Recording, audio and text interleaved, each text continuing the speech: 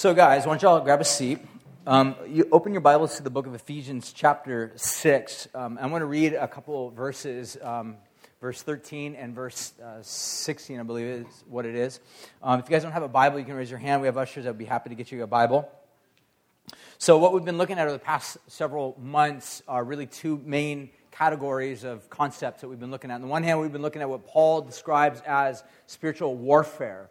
The idea that even though Jesus rescued us and saved us, that there was this demonic dark force Paul describes as the devil that is at work seeking to sabotage and undo all the good that God is wanting to do, and really has brought about brokenness and evil, and is really the main cause or influencing agent behind all the evil within this world, that he influences people's hearts and minds and thoughts towards corruption. That's really what the Bible describes as the source of brokenness and evil within this world. And it's not just that, the devil is to be blamed for all of this, but that human beings are complicit with the devil. In other words, we allow ourselves to be influenced by darkness rather than light, influenced by death rather than life. And yet this is what we see. So Paul describes this as warfare. But he also describes this that to those that are in Jesus, those that follow Christ, those that have been given new life, have been also outfitted with what Paul describes as a wardrobe.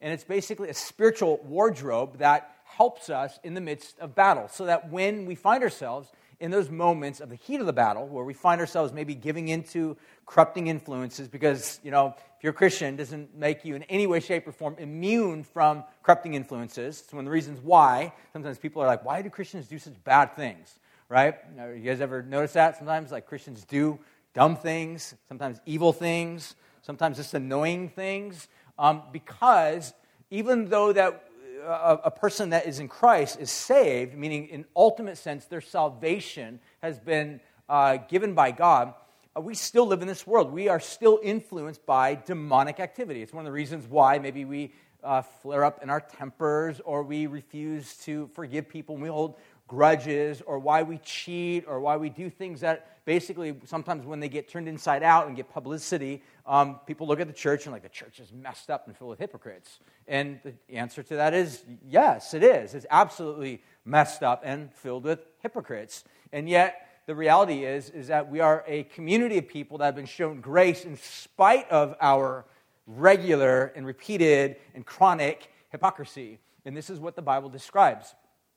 So Paul says, though, that we've been given this wardrobe so that rather than constantly giving into these demonic activities that are basically bringing about corruption and that bring about our own brokenness, that we can actually withstand these things. And so when we arm ourselves or equip ourselves, if you would, in these various types of spiritual wardrobe, then we find ourselves, the way Paul says, that you'll be able to stand strong. The idea of standing is the posture of readiness, as opposed to, say, lying on your back as a posture of complete vulnerability or weakness. So this is what Paul is describing to us over the past several weeks. But what we'll take a look at this morning is what Paul outlines or describes as the helmet of salvation. So I'm going to read two passages to you, beginning at verse 13 of chapter 6, and then we'll jump down to verse 17. That's what we'll look at.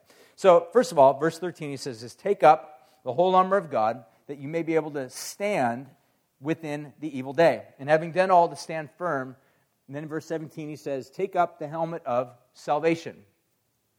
So what Paul is describing now is the helmet of salvation. We've looked at the breastplate of righteousness. We will look at the sword of the Spirit. So what Paul is identifying or describing is what's commonly known as, or identified as, a Roman soldier in his all military and militaristic type gear.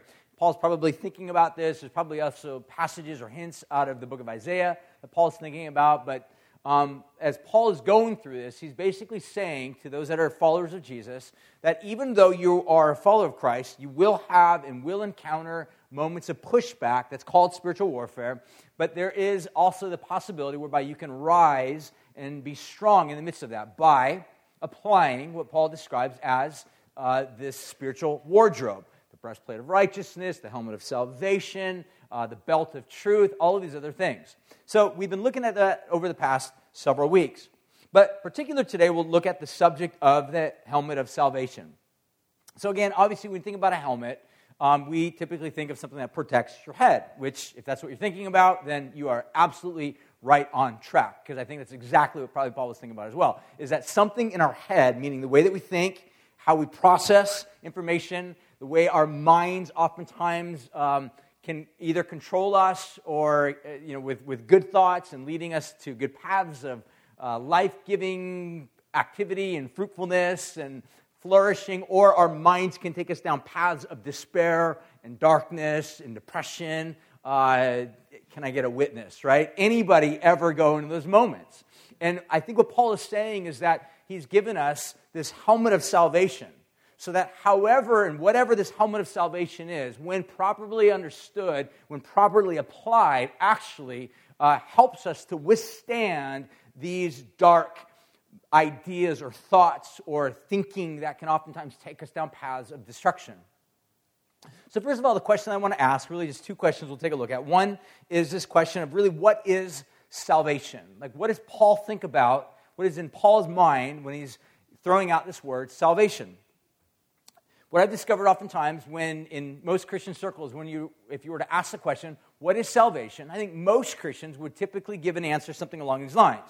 Salvation is Jesus saving me, saving me from my sin. And you would be absolutely correct in that answer. However, not complete. That's not the fullness of what salvation is in the Bible. It does involve that. It's not less than what I would describe as personal salvation, but it's far more than that, meaning God is not just simply focused on your interaction with Jesus. He is very much so interested in that, but he's also interested beyond that God has what Paul would describe in Romans chapter 8, if you want to kind of get a little bit of a snapshot or a trailer or a preview of what God has in mind with regard to this concept of salvation. Just read Romans 8. It's absolutely amazing. It's almost like this pinnacle. It's like Paul taking us to the Mount Everest of God's intentions for all humanity. It's not just human beings, it's all creation that Jesus is in the process of restoring and healing and delivering. So the thing that I really wanted to focus on first is really the subject, the question, and try to answer really what is salvation.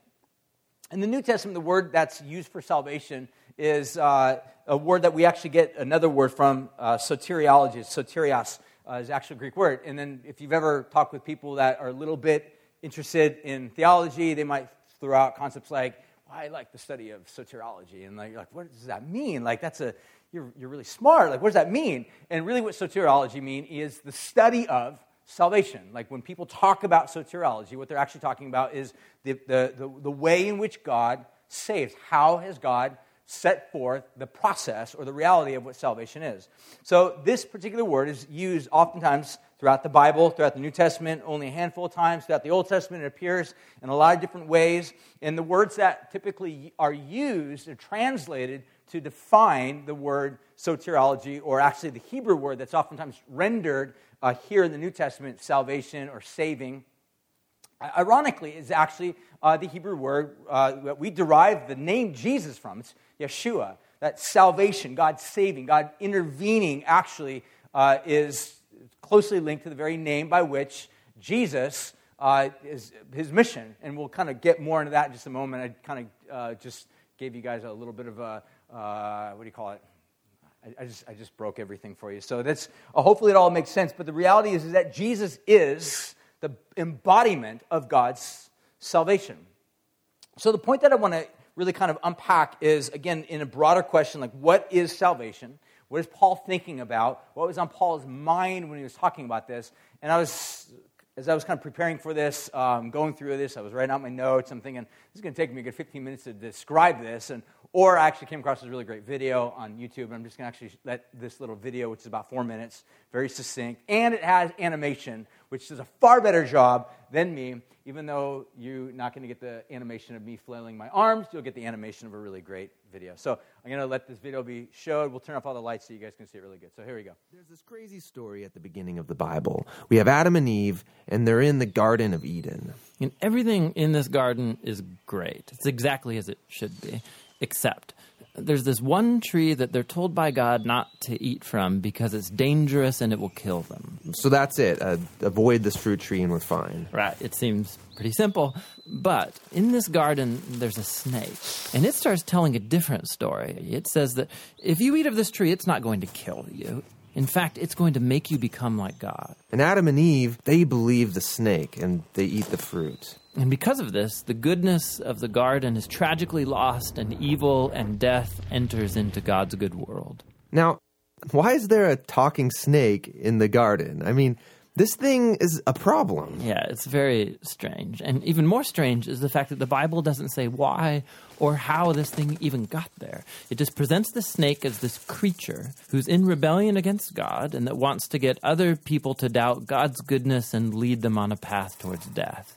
And so whatever this snake is, it's the source of evil that pervades our world and our lives, even still today. But there is some hope because right here in the story, God makes this really interesting promise to Adam and Eve. That someone is going to come in the future, a son of Eve. And this guy's going to come and he's going to crush the serpent's head and destroy evil at its source. However, during this battle, the serpent is going to bite this guy's heel. So it's like a mutual destruction. Yeah, it's this very strange but beautiful promise. And it's just left hanging there until the next key moment in the story when God singles out this guy named Abraham and says that through his family, goodness and blessing is going to be restored back to all of the nations of the world.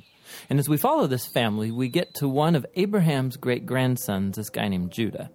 And he receives this promise that a king is going to come from his line and that the whole world's going to follow this king and he's going to bring peace and harmony and there'll be lots of food and wine and milk and vineyards and it's going to be awesome. The first king that we meet from the line of Judah is a guy named King David. And he's a hero. Maybe he is the snake crusher. But it turns out that David is infected with the same evil as the rest of humanity. He never crushes the snake, just the opposite. However, God makes a promise to David that this king is going to eventually come from his line. But as you go on in the story, one by one, each generation of his sons, they're just total chumps. They give into the snake, they choose evil, they go after money and sex and power and following other gods. Things get so bad that they run the nation of Israel right into the ground, and the big bad empire of Babylon just takes them out. And so now there are no more kings to even fulfill this promise. So it seems like the whole plan is lost. But during these dark days, there's this crazy group of guys called prophets. And they just kept talking about this coming king and reminding us of the promise that he'll come, he'll defeat evil, he'll restore the garden. Now, one specific prophet, Isaiah, he tells us more about why this king is bitten. Isaiah says that the promised king receives this wound because of humanity's evil, and that it kills him. But then all of a sudden he comes back, and Isaiah says it's because he suffered this wound that he can now become a source of healing to other people. But the Old Testament ends, and the snake-crushing king that everyone's been talking about never shows up. And this is why, when the New Testament begins, it introduces us to Jesus of Nazareth, not as some random guy, but as someone who comes to fulfill these specific ancient promises. Yeah, we learn that he's from the line of David, Judah, and Abraham. And he goes around Israel announcing that the goodness of God's kingdom is here, now. And he begins confronting the effects of evil on people by healing them, by forgiving them of their sins and evil. Many people are now believing that this is, in fact, the promised king. But Jesus began telling his closest followers that he was going to become king and bring peace by taking the full effect of humanity's evil into himself. The fatal snakebite wound. Exactly. And so it seems like the serpent wins. And this story actually would be a tragedy except for what happens next. Jesus rises from the dead. And now Jesus has the power over evil and death for himself. And so the rest of the New Testament is then making this claim that Jesus' power over evil and death has now become available to us to begin confronting the effects of evil in our lives. But even still, death and evil are a real problem in our world all around us. And so the story of the Bible ends by describing this future day when Jesus comes back and he finishes the job. He destroys the snake once and for all, and he restores the goodness of the garden here on earth.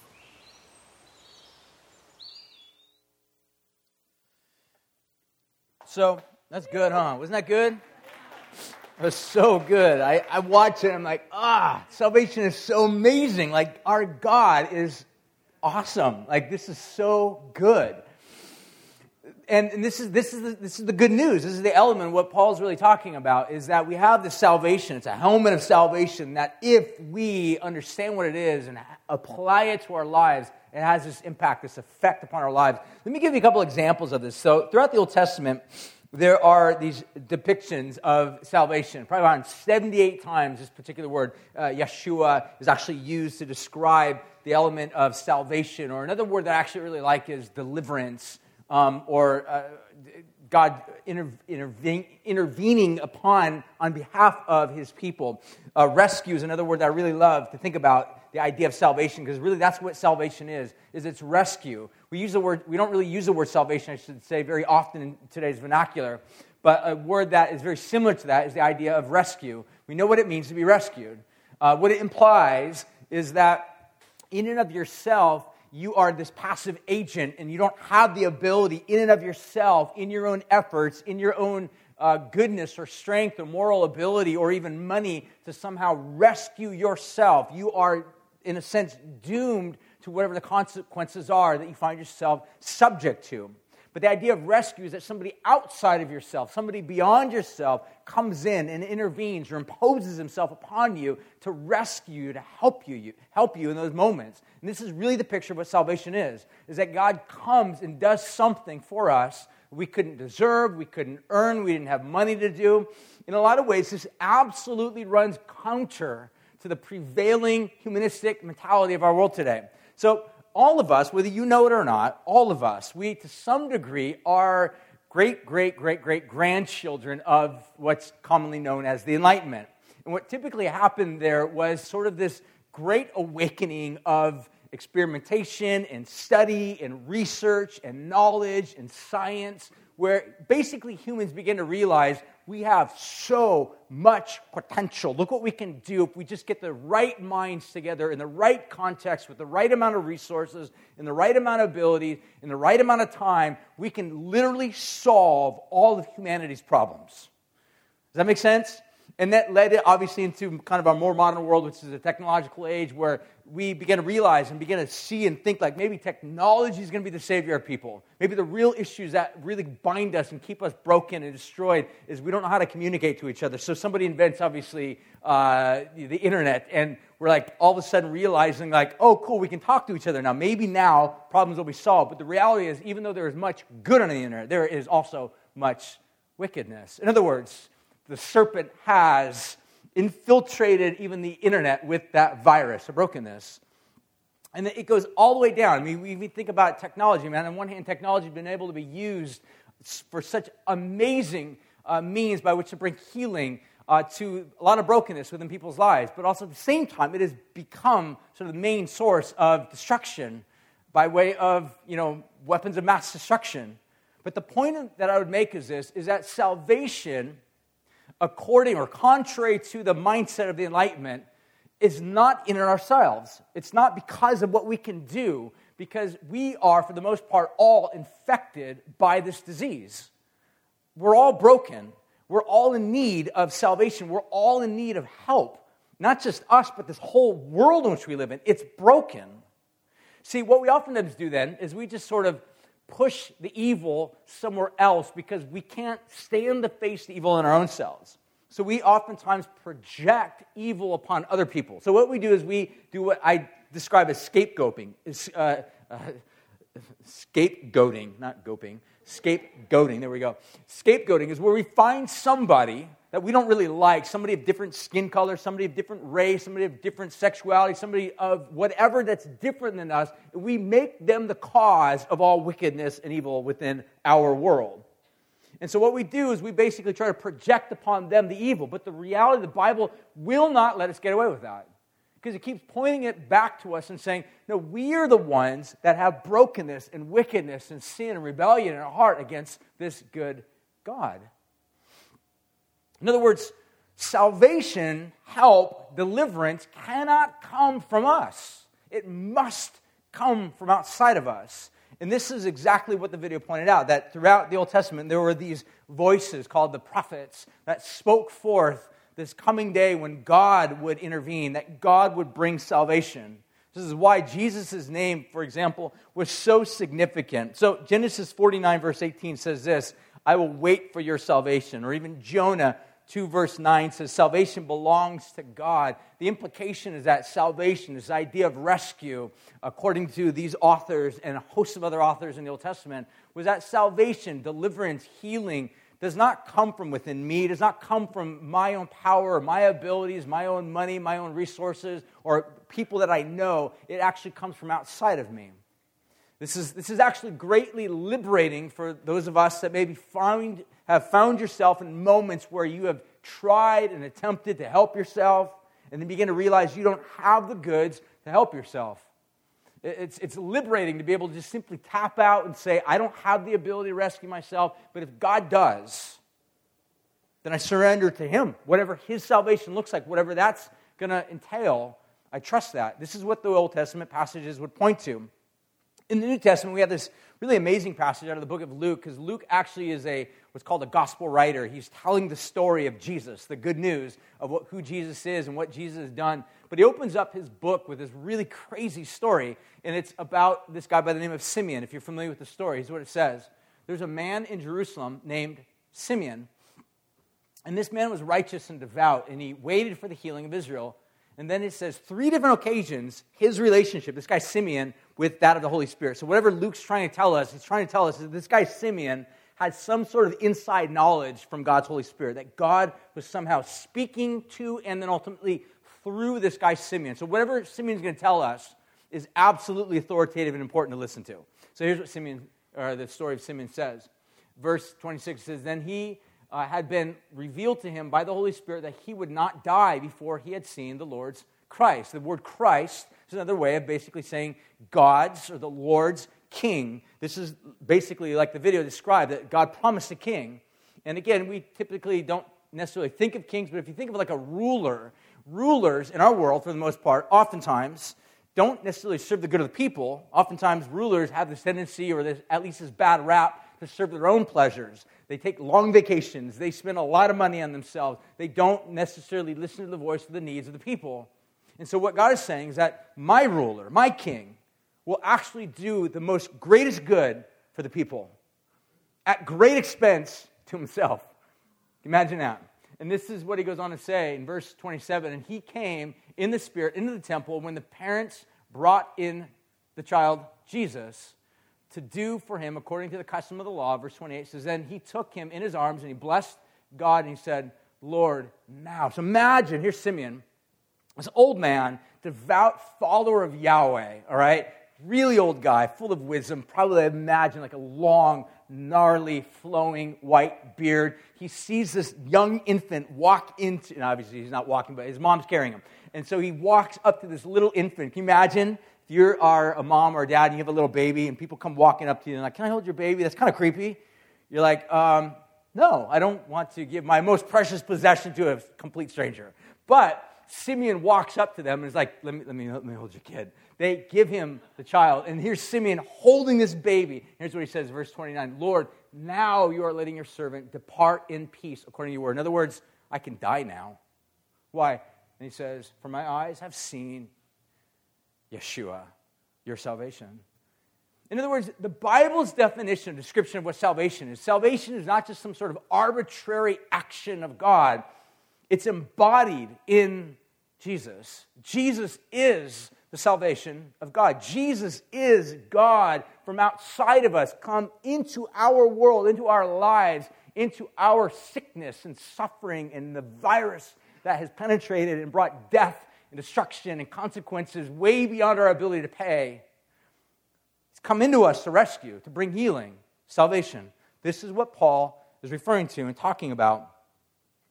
Now, the thing is that, again, like I said, most of the time when Christians typically think of salvation, we typically think of one aspect of salvation. We typically think of Jesus merely saving us from penalty of sin or the consequences of our sin. And this is absolutely accurate if this is your depiction, but it's not the entirety of it.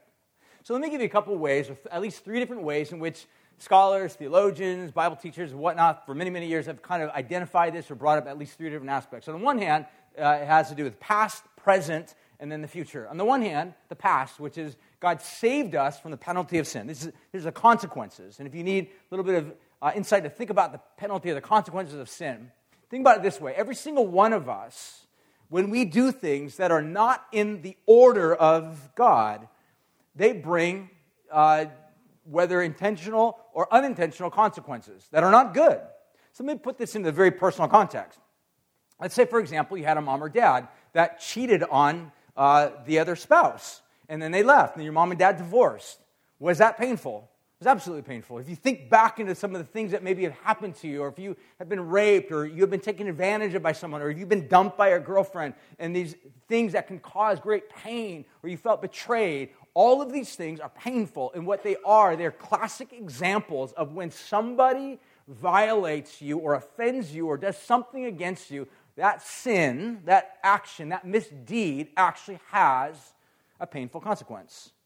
But you mount these things up in a sense where not only that do they have a horizontal consequence where they cause pain and hurt for you, but at the same time they cause pain and hurt for God because they are not the order by which God intended for them to be. God created us so that we would be life-giving, flourishing, fruitful people, that our lives would be able to be given away to other people, and neighbor would love neighbor, and there would be a sense of community and love and care for each other. But instead, rather than doing this, we have taken advantage of people. We have caused pain. We are not just simply victims. Some are, but at the same time, we also have the propensity within us to victimize those that have hurt us. So in other words, we are all part of this problem. So this is the idea that sin does bring penalty. It brings penalty on a horizontal level. It brings penalty, consequence on a vertical level as well. And so what the Bible tells us is that Jesus comes and he bears our penalty. This is what Isaiah the prophet describes, that he was wounded for our transgressions. It's for our sin that Jesus was crushed. So we see not only the past tense, the penalty of sin that we have been saved from, but we also see that God is saving us from the power of sin. This is what oftentimes is identified or described as sanctification, that God is helping us, sanctifying us, helping us to walk in a life that is consistent or representative of who he is, of his nature. So if you think of it this way, what a Christian is, as we walk and live with God, we are learning to undo certain behaviors that are part of this passing world system of this world. So I'll give you a perfect example one. All right, this world basically says eye for eye, tooth for tooth. If somebody hurts you or wounds you, you have every justifiable reason to hate them back. Right? And yet here's the funny thing is, psychologists, psychiatrists, people that study the mind, they've done enough research to scientifically prove that hatred and unforgiveness is actually deadly. You understand that? They've realized that this is absolutely destructive. So they could write books and say, so be forgiving and be kind and love everybody. But do you realize that as much as you have good intentions to be like, well, I'm just going to be kind and nice to everybody, how non-empowering that is? We don't have the ability to do that. We need to be shown how to do that. We need to realize, and this is where the gospel comes in. The gospel shows us that we were the offenders before God, and yet he loved us. He forgave us. We were the one with this massive debt that had compound interest on it. We were completely incapable of paying it off, and God wrote it off. The word forgive, oftentimes throughout the Old Testament, often carry the connotation of forgiveness of a financial debt. It was sort of co-opted to be identified with sin. But the idea is that God has forgiven us, and so to the degree that we begin to realize that we've been forgiven, we begin to then move into this whole new life, whereby rather than being overtaken by the destruction of this world that says, no, hate people, despise those that take advantage of you, Jesus says, no, love those that have done you wrong. And you're like, I can't. Jesus is like, but I did it with you. Jesus would say, love your enemy. You're like, I can't. Jesus is like, remember, you were my enemy, but I did not treat you the way that you are prone and wired to treat others. So God is freeing us from the power of sin, the power that it has over us. that restricts us, that crushes us. I love that image. That was on the movie that kind of showed this heart that was basically being choked out by the serpent. That was so powerful to me because that's exactly maybe where some of you guys are at right now. Your heart is dark and broken and embittered because there's a serpent wrapped around it, literally suffocating it. But do you understand the good news of the gospel that Jesus comes to crush the head of that serpent, to give you life, to free you from the power of sin? It's really good news. And finally, the presence of sin, that God will one day eradicate and remove the presence, the very presence that is crushing and oppressive and destructive in this world. It's one of the reasons why in the book of Revelation it describes that one day God will wipe away every tear from our eye, and death will be no more, and there'll be new heavens and new earth. All things will be made new. This is the idea of that God will one day save us from the presence of sin. And not just us as individuals, but all of creation. As, again, like I said, going back, or referencing Romans chapter 8, this is what God will one day do. So, in closing, how is this reality like a helmet of salvation? So, final question. How is salvation like a helmet? All right, helmet protects a mind that is maybe prone or subject to destructive thoughts. How does salvation then become like a helmet to undo that or to protect you from destructive, corrupting types of thoughts? Well, if you think of it this way, there are two words that oftentimes get repeated often throughout the Old Testament. It's the idea of like remembering and forgetting. Remembering and forgetting. Because we are always prone to remember certain things and forget other things. And to remember bad things and forget good things. But really what we need to do is reverse that order. Remember the good things and forget the bad things. And this is oftentimes what God is saying often. Because really, if you think of it this way, remembering to what, I just wrote up here, remembering to what extent God has brought rescue into our lives will actually create a heart that's filled with gratitude and assurance. This is what remembering what God has done for us. It floods our heart with a sense of gratitude and assurance. But see, here's our problem. We're always prone to forget. We are prone towards forgetfulness. We are always suffering, if you would, spiritual amnesia, where we forget what God has done. It's one of the reasons why we oftentimes slip into moments of despair, ingratitude, or insecurity. We forget how good God is. We forget what God has done for us. It's one of the reasons why Paul, the apostle, actually wrote this as well in Titus chapter 2, verse 11. Paul says this, for the grace of God. And what Paul is basically doing is he's writing to these people saying, remember what God has done. He says this, for the grace of God has appeared, bringing salvation to all people, training us to renounce ungodliness and worldly passions and to live self-controlled, upright and godly lives in this present age, waiting for the blessed hope in the appearing of the glory of our great God and Savior.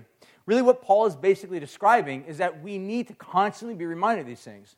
So if you want to think about it this way in closing, the idea of singing or worship really is sort of this double act. On the one hand, it's this act of defiance against our proneness towards forgetfulness.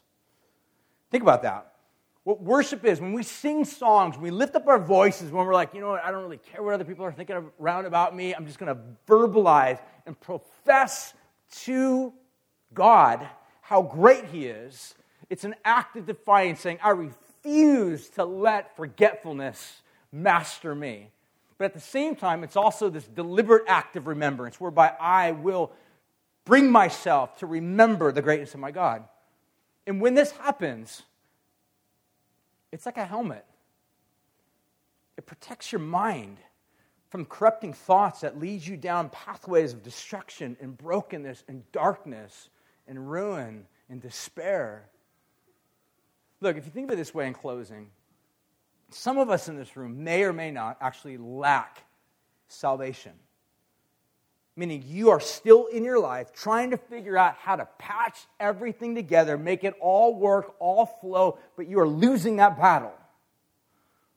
My encouragement to you would be to, at some point, tap out, look to Jesus, trust Him. The Bible describes it as repentance. Turn from your attempts at salvation and turn to the one who actually has the power to give. Some of you lack salvation. Some of you actually just lack assurance of salvation. Meaning, here you are saved, you're a Christian, you've been saved, and yet there's a sense of always questioning. Because what's happened is that you've been overwhelmed by your actions, by corrupting influences, giving into sin, downloading porn, doing things with your girlfriend or boyfriend you shouldn't be doing, cheating on your taxes. I mean, you can go through this whole list of little moral things that we oftentimes add up and accumulate and say, I don't know if I'm a Christian. But really what you need to go back to the salvation and remind yourself the way Paul says that if God has done all these great things for you on your behalf to rescue you, why would you go back to these influences that do nothing but bring brokenness? Turn to God. Trust this Savior that has nothing but good. Trust him. Don't believe the lie. Don't forget. Don't give in to the sense of amnesia. Trust this God. Do these defiant acts of remembrance as a way of basically saying, I refuse to let forgetfulness dominate me. Remember who God is. Remember what he's done for you. We're going to respond. I'm going to pray, and we'll have the worship team come on up, and we'll close with a song. If you're here this morning, you got your little kiddos in the back, just make sure that you go pick them up in about the next couple minutes or so. You're more than welcome to bring them back in here. But we're going to finish with a song, just kind of worship, responding to God. We have communion in the back. I want to encourage you, partake of the communion. We do this every week, and it's a way, again, I think of communion. Communion is basically this amazing act of defiance as well. It's a way of basically saying, I do not belong to this world. I belong to a family whose head was broken for me, whose leader was crushed and bruised for my salvation. This is the family I belong to. It's a way of remembering the cost of which God has rescued you. That he was broken, he was bruised, he was crushed, so that you who are broken, bruised, and crushed can be made whole. So I encourage you to partake of the communion. If you're here this morning and you just need prayer for anything that's going on in your life, maybe you're not a Christian, maybe you're still kind of figuring out ways to save and help and deliver yourself, but you want to give up today. You want to finally tap out and just say, I'm going to trust another, trust Christ. We want to pray for you. If you're here this morning and you just feel crushed and broken, lacking assurance, we want to pray for you too. So we'll have some people over off by the cross that want to just pray for you. So why don't we all stand? I'll pray real quick, and let's respond in song, okay? God, thank you for your great love. And God, now as an act of love, but also as an act of remembrance and an act of defiance against forgetfulness, we want to sing, we want to lift up our voices and let our words declare loudly your great value and your worth.